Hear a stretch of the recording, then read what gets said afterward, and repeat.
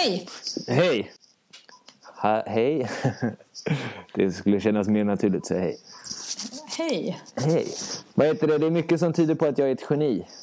Jaså? Du var inte beredd på att jag skulle säga va? Nej. Nej, men Facebook har skickat en massa länkar på typ så här. Om du sover för mycket, då kan det betyda att du är ett geni. Om du stör dig på folk som smaskar, så betyder det att du är ett geni. Om du är för känslig, så är du ett geni. Allt det stämmer in på mig. Ja, jag tror att det är för att man är deprimerad. Ja. Deprimerade människor kanske är genier. Ja, i och för sig. In the making. Ja, men du... Något kul måste man få ha. Ja, fortsätt. Du hade en poäng med det. Nej, det var ingen mer poäng med det. Okay, ja. Jag tänkte bara att nu så sparkar vi igång den här grejen. Ska vi förberätta... vi vill ju bara berätta Söndagsbarn Origin, hur allt började. Precis, efterfrågan har ju varit stor. Mailen har ramlat in. Ja, precis. Det har bara rasslat. Jag behövs gå ner halvtid för att hantera korrespondensen. Ja, men det är bara för att du också äger 51% av företaget. Precis. Så du får göra det där extra. Ja, men du tyckte att vi skulle berätta hur det började och var vi är nu. Ja, det kommer leda fram till det. Jag tänker att vi gör en massa olika avsnitt.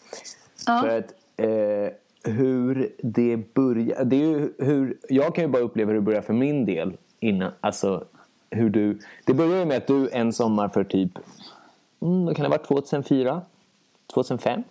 Ja, det kan det vara. 2004 tror jag det var. Så kom du till mig och sa: Harry, jag ska göra en serie som jag vill att du ska rita typ. Ja. Och jag sa ja, för att dels så tyckte jag alltid att du ritar bättre än vad jag gjorde. Men jag visste att om jag sa ja och du hade det här projektet, så skulle det bli något av det. Alltså du skulle få bollen i rullning. Så jag tyckte att det lät som en jättebra idé att vara med på det. Men det är ju så, det är så mycket som, det var så det började för mig. Men du måste ju ha tänkt andra saker. Ja, men jag hade ju börjat rita den. Ska se om vi kan gräva fram någon väldigt tidig bild som vi kan lägga upp på bloggen. Hur den såg ut. Jag insåg att jag hade verkligen mina begränsningar i formspråket. Jag förstår inte hur man ritar perspektiv. Jag förstår inte hur man gör tydligt vem det är som säger vad. Sen så insåg jag ju sen att det förstod inte du heller. Men jag började med att tro att det här kommer Harry ha bättre koll på om jag hade. Och sen var jag också övertygad om att du skulle göra exakt som jag sa. Att det skulle vara som att lägga en beställning bara. Här har du manus, rita det här. Ja, du har förklarat att du tänkte att jag var som vax som du kunde forma hur du ville. Ja, precis. Men jag var så himla säker på att den här serien kommer bli en succé. För den är så himla kul. Jag behöver bara någon som möjliggör det. Som liksom materialiserar den. Precis. Från min hjärna. Du hade inte räknat med min konstnärliga integritet. Precis. Och jag tycker det är lustigt hur du tror, alltså vad du fick ifrån att jag var bra på perspektiv. För jag minns det ju aldrig som att jag har ritat något med perspektiv innan jag började med serier. Alltså alla mina teckningar har ju varit tvådimensionella framifrån. Jag kan säga nu så här 11 år senare, nu känns det som jag har fått koll på hur man arbetar med perspektiv i serien. Ja. Jag lärde mig bara det håller jag med om också. Jag lärde Hur mig länge bara går på konstskolan nu? Ja, precis. Det är mitt 6:e år. Men jag lärde mig bara häromdagen av en kille här på konstskolan hur man sätter en punkt i mitten av teckningen och drar linjer från den för att fånga ett perspektiv. Det var helt amazing. Men vi försökte bli bättre på att teckna. Vi gick ju på den där teckna med högra eller vänstra hjärnhalvan-kursen. Ja, men det tycker jag vi kan ta upp senare. För det är senare i vår... Det är en karamell att spara. Precis. Nu tänkte jag mer att vi berättar om våra första strippar och hur det var när vi kom till Kartago förlag. Eller, för att jag kommer ihåg den första strippen vi gjorde, kommer jag ihåg att jag inte ens tyckte var någon rolig. Det är för att du inte fattar någonting. Det här samtalet hamnar vi ofta i fortfarande. Men det var jag är jätterolig. Punkt slut. Det var, för det första så hade vi ingen aning om att man ska ha färdiga rutor. Alltså så här, som de ser ut. 1, 2, 3, 4 rutor i följd. Nej. Så att du gav ju mig A5-papper. Alltså, vad är det? Är det hälften? Ja, du vet, en fjärdedel av ett A4. Typ. Ja, typ. Och sa så här, en ruta är ett A5-papper. Och så var första strippen att jag din karaktär jobbar i en bokhandel. Och det var något, typ att punchlinen var så här: en bra bok är en såld bok för du bråkar med din chef. Eller något. Classic. Och då var det så att då ritade vi 4 stycken sådana A5-papper som en stripp. Ja. Förstår jag? Det var liksom så här det var en stripp. Så när vi skulle visa dem för folk så var vi tvungna att lägga fram 4 papper på rad så här. Men sen så vi var ju liksom som Zoolander och Hansel när de är så här, it's in the computer. Vi fattade ju inte, alltså vi förstod att man skulle använda en scanner, men vi fattade inte hur man skulle gå från inskannat material till att lägga det på ett och samma papper, ett och samma dokument. Nej, precis. Alltså det var så himla svårt att förstå. Och sen, jag tyckte största utmaningen i början var att ta ett A4 och rita 4 lika stora rutor på. Ja, för vi hade ju inte ens ett ljusbord. Alltså I'm not a scientist. Nej. Jag vet inte hur man räknar ut det. Så det var en jäkla tur att vi fick hjälp med det. Ja, men för det roliga var att jag var så här: det enda serien jag visste till var typ svenska serier var ju Rocky och Arne Anka. Ja. Och jag var helt amazed över hur Martin Kellman lyckades få sin karaktär att se likadan ut i alla rutor. Men så var det i början när de läste vår serie så här, är det här samma person som sa det där innan? Men så gjorde vi ett gäng, vi kanske gjorde ändå 20 stycken. Jag menar, vi var ju på G redan från början. Det fanns ju ingen brist på inspiration. Eller jag fick ju inte skriva egna strippar, men nej, men jag tycker den som är bäst på att göra ett jobb, den gör det. Så att eftersom jag är roligast så hittar jag på. Ja. Och sen så sa du så här: vi måste få de här publicerade. Alltså vi hade hållit på i en vecka. Och det är den energin jag gillar. Det är bra driv. Och så då så sa jag så här: ja, men det enda förlaget jag känner till, det är ju Kartago. Ja. Och då ringde du till Galago. Ja, för men jag tror att, undrar om det var för att vi hade ett gammalt rockalbum hemma som var utgivet på Galago. Ja, så kanske det var. Så du ringde dem. Och vad hände då? Då så sa de skicka in materialet. Så ringde jag upp efter ett tag och så fick jag prata med någon annan, för det var någon som hade gått på pappaledighet. Och då fick jag förklarat för mig att de höll inte på med strippserier. De höll på med liksom lite mer politiskt. Ja. Lite mer samhällsengagerande. Jag tyckte det var jättekonstigt. Jag frågade dem, har du verkligen läst vår serie? Den är ju fantastisk. Ja. Men det blev liksom inte... Men då undrar om han sa så här, du kanske ska höra till Kartago. Eller att jag tittade på senare rockalbum och tänkte så här, Kartago. Men jag minns det som att han dels sa så här: jag förstår ingenting av... Ja, just det. Nej, han sa så här. Han bara, strippserie för mig, det är som ironi för en autist.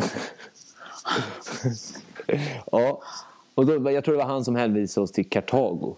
Ja, precis. Och då ringde ju du högsta hönset där. Ja, då ringde jag Rolf Claesson. Då, till saken här, jag visste inte vem han var. Jag visste inte vad han hade gett ut eller någonting. Och det kan ju finnas en fördel, en styrka i att vara helt ignorant. Det kan ju också få det. Att det kan ju sluta med att man får smäll på käften. Sånt har också hänt. Men då ringde jag upp och bara, jag skickar en länk till dig till vår hemsida. Kan ju kolla upp in vår serie där. Det är vi som är dina nya guldkalvar, kommer jag ihåg att jag sa. Ja. Och han bara, vem är det som ringer? Hallå? Ja. Och så kom jag ihåg att han så här, hemsen lagga lite, så kom han in på den, så läste han en stripp. Jag hörde att han läste den högt och så blev det helt tyst. Han bara, det här var ju inte så kul. Så jag bara, men det är kul, det är hans särskild charm. Det är jag som skriver om min lillebror som ritar. Och han bara, hur gammal är din bror egentligen? Alltså som att du vore 3-4 ungefär. Ja, för teckningarnas kvalitet. Och det återspeglades ju säkert 3 år. Alltså, nej, till och med när vi senare blev publicerade i Svenska Dagbladet så fick vi skit för teckningar. Men det sjuka var att det är roligt för att folk har ju slutat göra projekt för mindre. Och det här var ju inte mindre. Det var ju verkligen så här, högsta hönset säger att det är fult och tråkigt. Men det skulle nog ta knäcken på mig om det var bara mitt alster liksom. Men jag tänkte alltid så här att jag hade dig som någon slags galjonsfigur. Att alla gillar Harry. Och ta med honom på ett möte. Det kommer funka skitbra. Ibland så blir jag bara så väldigt övertygad om att det här kommer funka. Ja, så då när Roffe sa så här, men det här var inte så snyggt och det var inte så kul heller. Och så vi tar med oss några utskrifter och kommer förbi. Jag hade senare fick jag höra ryktesvägen att han gillar sötsaker. Så då så tog vi med oss bullar varje gång, kommer jag ihåg också. Just det. Men första mötet då jag minns det inte som att första mötet så var ju Roffe, han sa ju bara att för då hade vi med oss en liten A5-pärm med plastfickor.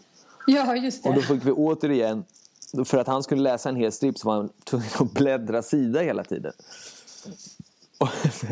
Alltså då var det då han sa det här, är det här en samma person, för att mina gubbar såg olika ut hela tiden.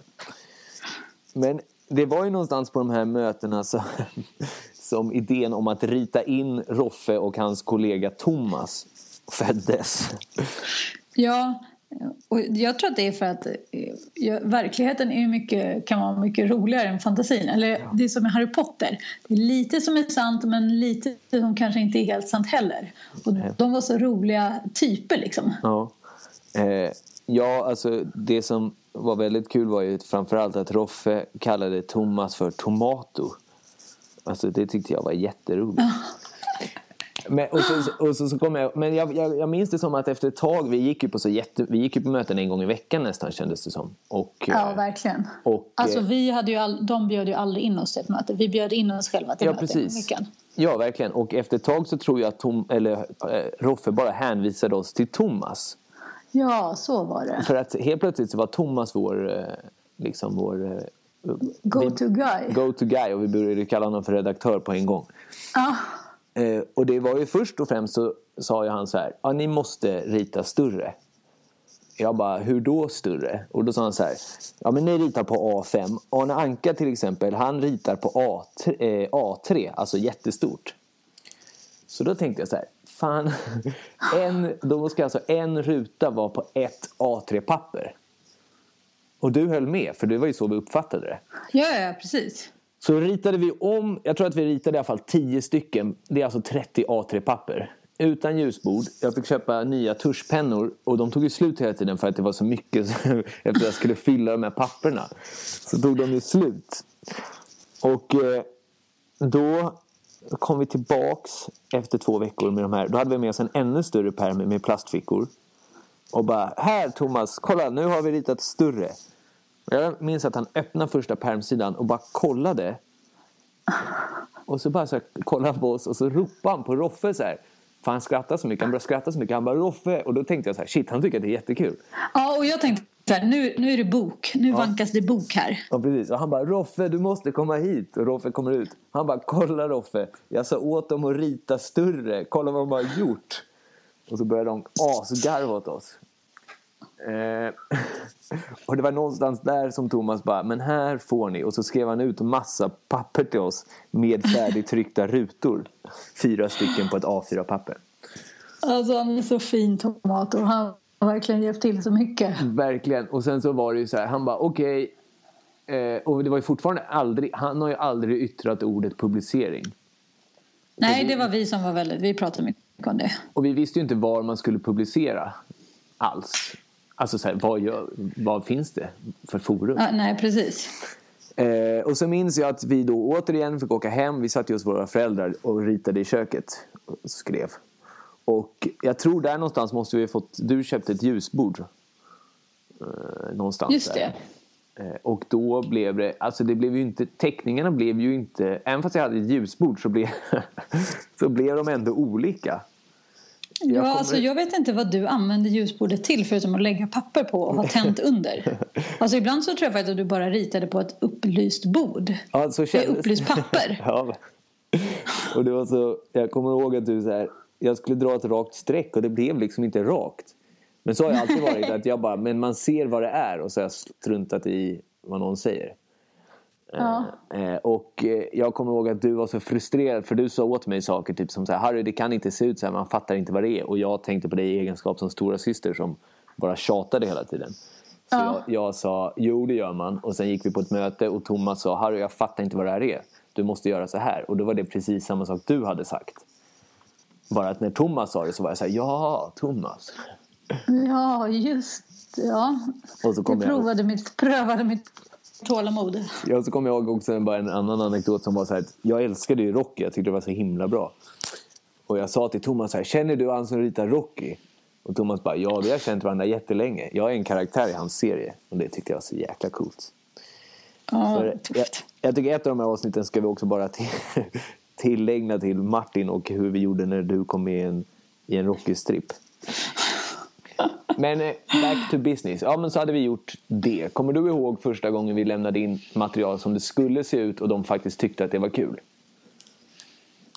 Nej, jag väntar fortfarande på den dagen. Alltså att de tycker att det var kul. Men jag kommer ihåg att Tomato började prata om att men vi ska ge ut en tidning här snart som heter Hjälp. Och då skulle det här kunna passa in. Ja, precis. Och jag kommer ihåg första gången de tyckte att något var kul. För att det var en strip som jag hade kommit på. Va? Och det är det som... Och det är att den är så här. Det är första rutan. Så går jag på stan. Jag tror kanske du är med. Så säger jag, jo, du står bredvid. Så säger jag så här. Äntligen, det här är den bästa dagen i mitt liv. Förändringarnas vindar blåser. Den här dagen, inget kan gå fel. Och så andra rutan så får jag en måsskit i huvudet. Och tredje rutan händer det någonting till. Och så i fjärde rutan kommer det fram en gravid tjej och säger, Harry, barnet är ditt. Och det kommer jag ihåg att Roffe tyckte var kul. Ja. Men det var ju så att du var manusförfattaren och jag kanske inte släppte in dig på teckningsstadiet, så det var ju ganska... Men ja, jag minns det också som att en gång hade jag ritat en grej och du gick in och ändrade den i Photoshop. Du gjorde om hela bilden och sa inget.